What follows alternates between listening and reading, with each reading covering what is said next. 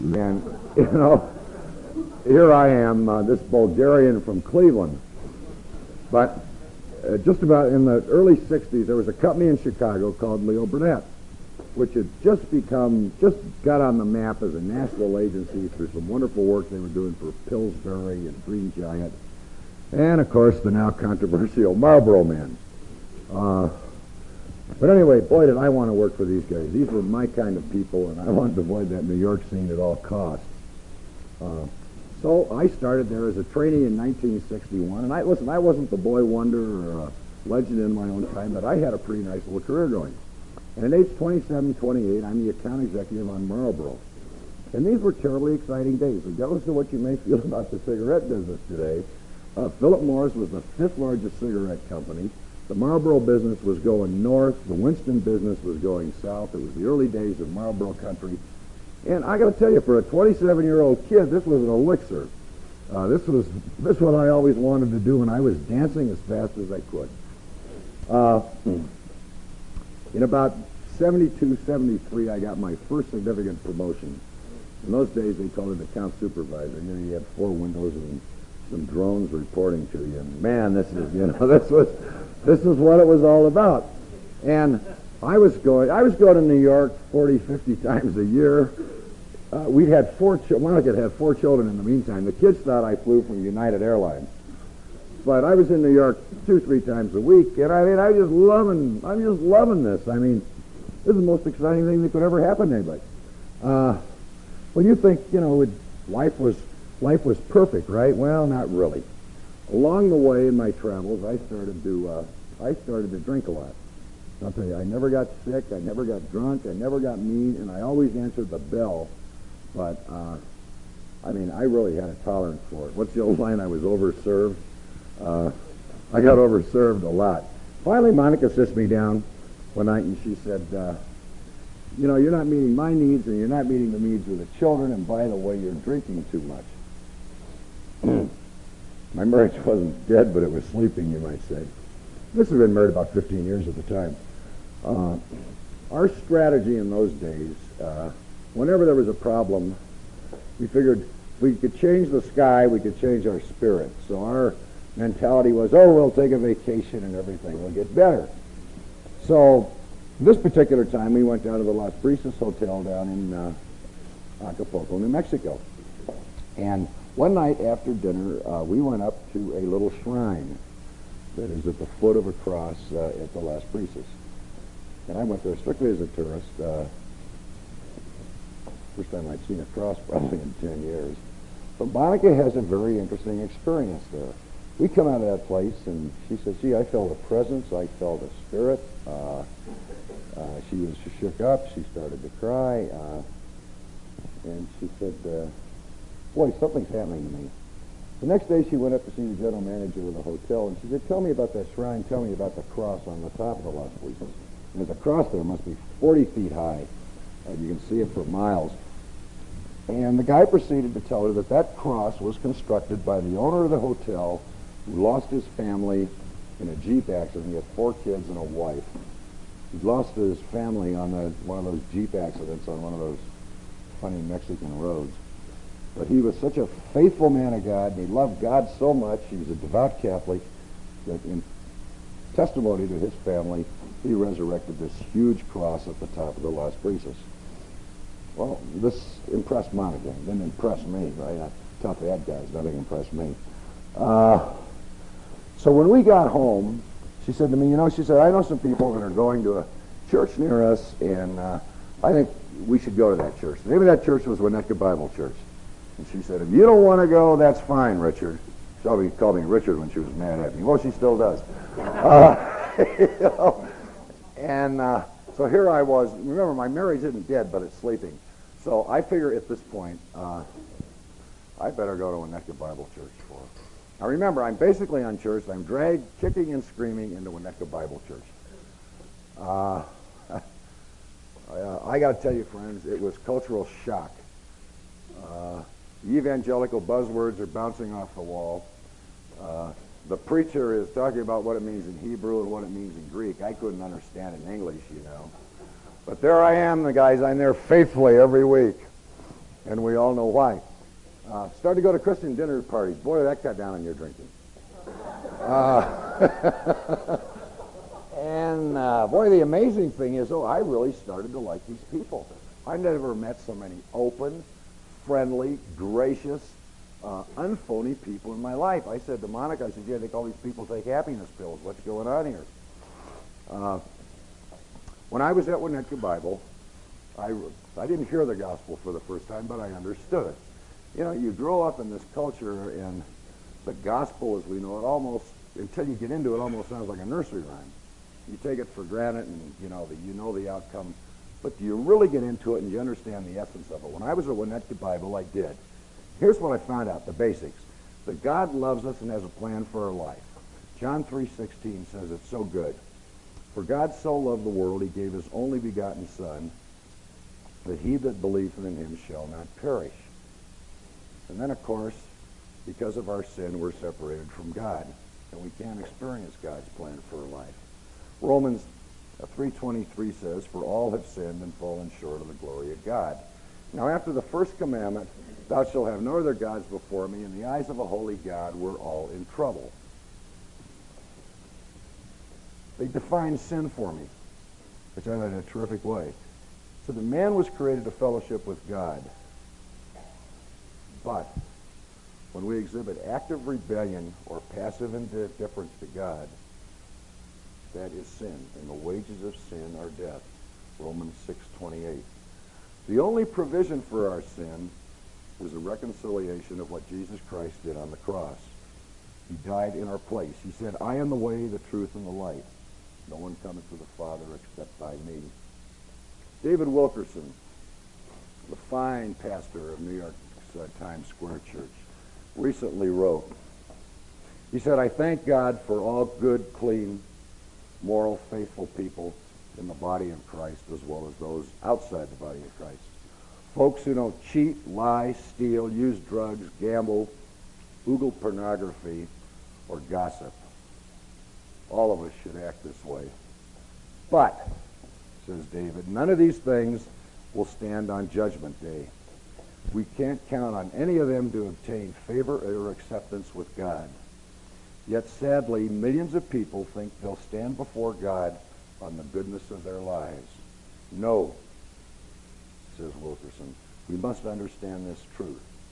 We can be justified or accepted by God only by faith in the work Jesus Christ did at the cross.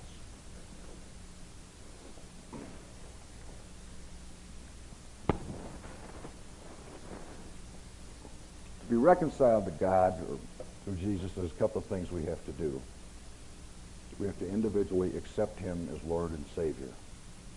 Then we can experience his plan for life. The Bible also tells us that he throws in eternal life. Now, I found the gospel reasonable, attractive, but I'm not too bright to begin with, but I had to make sure that is Christianity really a thinking man's religion? So after being at Winnetka Bible Church for about 6 months, I said, well, I'm going to search. I got to search this thing out. And I went on a very earnest study. I went to Bible studies. I wanted to deal with the virgin birth. All logical questions. I think the truth of the matter is, what I was really asking, is it safe to die? Prophecy was amazing. For example, one of the things I learned, that there are 33 prophecies in the Old Testament which were written anywhere between 4,500 or 450 and 1,000 years before the New Testament. Every single one of those prophecies was fulfilled in the person of Jesus Christ. That made an impression. Then the other thing that I got into is, who is this guy, Jesus Christ? If he isn't who he said he was, then he's nuts or a madman, and he's crazier than the Unabomber. And, that was a very strategic point for me. All right, so at this point I had all this head knowledge, was really starting to understand the gospel, and you know what? I didn't act on it. I didn't act on it at that time. Because, to become a Christian, there's a cost. First, you've got to repent of your sins. You've got to admit, first of all, that you're sinful, and you've got to acknowledge the lordship of Jesus Christ. Well, I'm having this experience at Winnetka Bible Church. For the first time in my life, my career gets sticky. I inherit a new boss, or he inherits me. He's the only guy from Texas I never liked. He was about 5'2". I don't know, he had more degrees, and he was the smartest, meanest thing I ever had in my life. We're friends today. I'm not putting Burnett down. I mean, this happens in corporate life. But boy, I was starting to hear the footsteps. You know, I was really starting to get nervous. And all this is going on, you know, while I'm having this new experience with Jesus. But even after I'd addressed all these intellectual questions, you know, I still would not make a commitment. And I'll tell you why. I'll spell it for you. It's P-R-I-D-E. Pride. I was not ready to humble myself or turn my life over to Jesus. Well, you know, God knows me so well.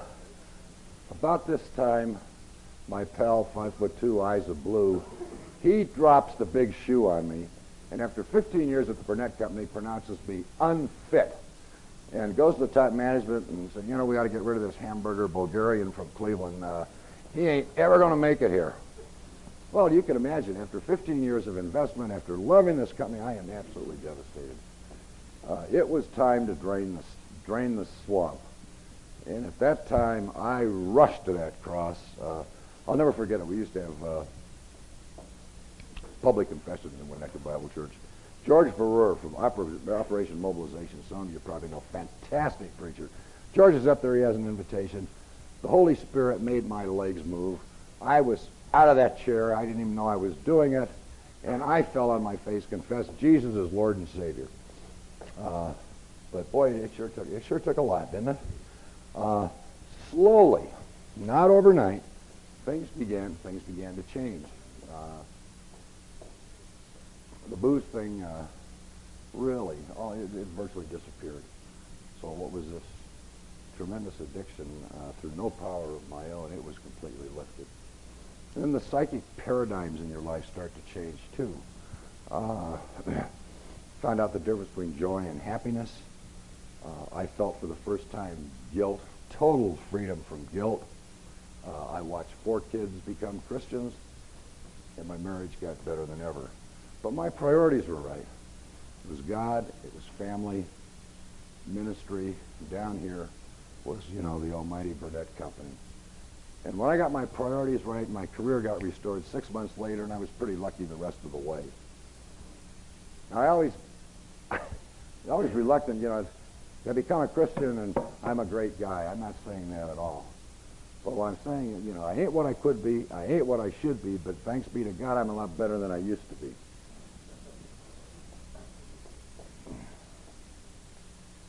Now, these changes that took place in my life, it did not happen through my own strength. When I accepted Jesus Christ as Lord and Savior, the Holy Spirit, the third part of the Godhead, came in, took residence in my body, and started to change and process me. It's literally a form of divine surgery. I mean, I am capable of very little good within myself. But through that connection with Jesus and the Holy Spirit, boy, sooner or later you get bulletproof, guys. Jesus said, when I go away, I will send a helper to you. John 16:7. He's talking about the Holy Spirit. And I can't conceive living on this earth without the power of the Holy Spirit in my life. After becoming Christians, hey, we had some tough spots. I mean, just because you become a believer, everything isn't hunky-dory. At about age 15, our youngest daughter, the wheels started to come off. We whisked her down to Mincheff Meyer down in Dallas, and they said, you know, we don't know what's the matter with her. We're not sure she's ever going to get better. Turned out she'd been molested from the time she was 5 by some balloon. The Mincheff Meyer pronouncement was, she may not get better, she may not get better, she may get better. We can't do any more for her. This is about 10 years ago. Today, thanks to the Lord, she's just fine, normal, functioning, without hardly any of the byproducts of that terrible thing. And we've had countless examples in our family, in our business, where God is always faithful. I'm not always faithful, but He is. You know, the Bible says Jesus says you can do nothing without me, and you can do all things through me. My experience and the experience of our family is, boy, is that ever true. What a Christ. 100 years from today, gentlemen, how much money you make will be inconsequential. Whether you take that next trip or get a shot at the brass ring in your company is going to be of little significance. The only thing that's going to matter is going to be your commitment to God and a relationship with Jesus Christ. In a minute, we're going to give you we're going to have an invitation, give you an opportunity to make a commitment to Jesus. We're not going to embarrass anybody. We're not going to ask anybody to stand up or raise their hand. I'm just going to give a short prayer, and if you want to join me, that's wonderful. Nobody's going to be looking at you or checking on you. Before I do that, some of you may say, well, I'm not so sure I want to do that. Let me give you a couple of reasons why you may not, and they're totally understandable. Somebody may say, you know, you Christians are all a bunch of hypocrites. If you become a Christian, there'll be one more hypocrite. We're all hypocrites. Some will say, I'm too bad. You don't know what I've done. Gentlemen, there is nothing that we've done or thought of doing that isn't covered by the blood of Jesus Christ. Some will say, I don't get all this heavy theology, all this religion, all this stuff. My gosh, I'd have to go to a convent for 40 years to even get it. Hey, God meets you right where you are. Some will say, I never kept a relationship in my life. The good news is, Jesus keeps it, not us. And then someone might say, I don't want to do this because I'm worried about what my wife may think, my girlfriend may think, my boss might think, or whoever. My answer to that is, none of those people are going to judge the world or you. Only Jesus is. If I could ask you to bow your heads, I'm going to just say a brief prayer. If you'd like to pray it along with me, we'd welcome that. Jesus, I'm a sinner by choice and by nature. I don't know how to live, and I don't know how to die. I firmly believe you died on the cross for my sins. You suffered in my place. We counted the cost of following you. I sincerely want to repent and surrender to you. I want you to be master of my life, and I'm willing to confess you to others. Lord, come into my life. I know you're knocking. I know you won't force your way in either. I open the door to make you master of my life. We pray this in Jesus' name and for his sake. Amen. Gentlemen, thank you. It's been wonderful being here. If you'd be good enough to fill out the cards, there's an envelope on your desk, and they're pretty self-explanatory. There's a couple of boxes there which you check. If you prayed with me to receive Jesus, please check that. Then there's a box for please notify me of your next luncheon. Third one's a good one. I would be interested in information on Bible discussion groups for businessmen, women, couples. I want to see more information about the relationship with Jesus Christ. And any comments that you have. It's wonderful to be here again. See a few familiar faces, and God bless all of you. Thank you.